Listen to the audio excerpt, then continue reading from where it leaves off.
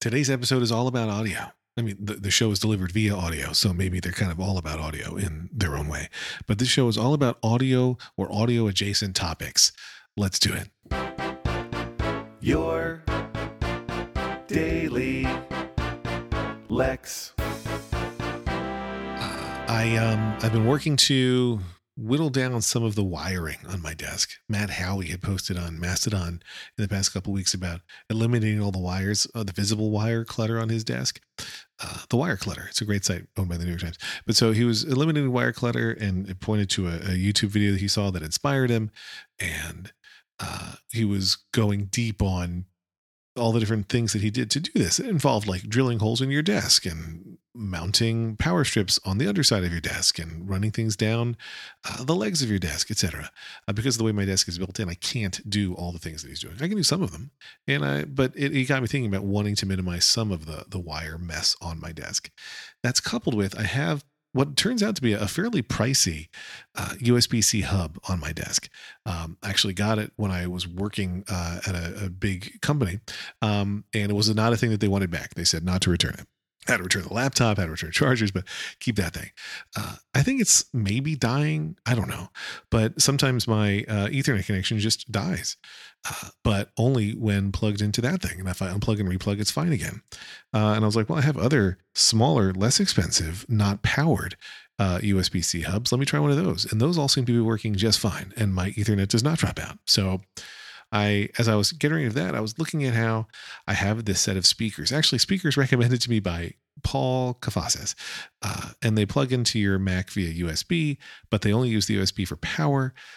They separately need to use, the headphone output from your Mac to actually get the sound, which is their biggest weakness. And I just didn't like how the wires were stretching across my desk from this thing after a while. So like, maybe I'll use a HomePod. So today I was using a HomePod to listen output from my Mac. Great. The only problem was sometimes you want to be able to hear stuff in stereo. So I was like, maybe I'll order a second HomePod, which I did. Then I had a FaceTime call, and the FaceTime was unusable because of the delay between the Mac and the wireless HomePod. You can't connect a HomePod directly to your Mac. It doesn't work over USB. It only works over AirPlay 2. And it kind of sucks that it's totally unusable for Zoom calls or FaceTime calls. And it is totally freaking unusable. And I was complaining about this on Mastodon, and the kind Mastodon user, I'm not stalling while I look it up, the kind Mastodon user, Colin, who has his own Mastodon domain that he calls hoagie.fun. He's apparently in Philadelphia. But Colin was like, you should get this thing, which I did.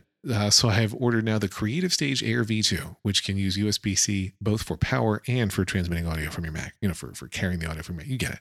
So using the same cable for both power and audio helps on the decluttering side. And since it's plugged directly in, should not have the delay issue. So that's like a bonus topic that I wasn't even planning to get to, but it was just the thing that's pissing me off. I'm going to return the second HomePod Mini I ordered, I think, because I don't need two HomePods Mini anyway, you get it. So anyway, there was that. But I also wanted to mention concerts. I like going to concerts, although I don't go to as many as, I might like, because they're expensive. You got to be a dad, and, I'm not going to go with my kids to most of the concerts because they don't like the same bands as me. Fine. But, one of my all-time favorite band is They Might Be Giants. And when they do concerts, they typically do standing room only venues. And I'm 6'2". I get to shows early a lot of times because I want to be closer to the front. And then inevitably somebody short will be behind me and they'll be like, hey, can I get in front of you? And that's a really tough one that I struggle with. If everybody keeps asking me to do that, because I continue to be taller than many of the people behind me, as I move back, then eventually I'm in the very back of the audience. And that doesn't seem fair because I want to be close, and I want to, I got there early maybe to be close. And so I struggle with it. So when people are behind me, it's like, I know that you're short, and I am sorry that you're shorter than I am, but what am I going to do? I do slouch in movie theater seats, because I want to make sure that people behind me can see. I remember being a kid when I couldn't see over the head of the person in front of me. That sucks. But, it's also a concert where you want to hear. I don't know. I struggle with it because I don't want to move, but I also don't want to be a jerk. I was at the Stone Pony, the famed venue in New Jersey where Liam was playing, and there was a a woman who was actually like a decent distance away from me. It was not a jam-packed show, but she kept bumping into me with her arms, which was annoying.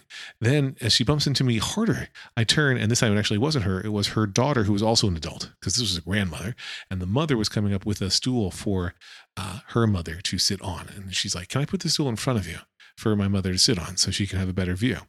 And I was like, "Yeah, that's fine. It's not jam packed. I can still see Liam just fine. I can see over the mother standing, or the grandmother, and I can see over the mother sitting, so it's fine." So that one was okay, but it got me thinking about this SRO venue thing and how one handles being tall. I don't know.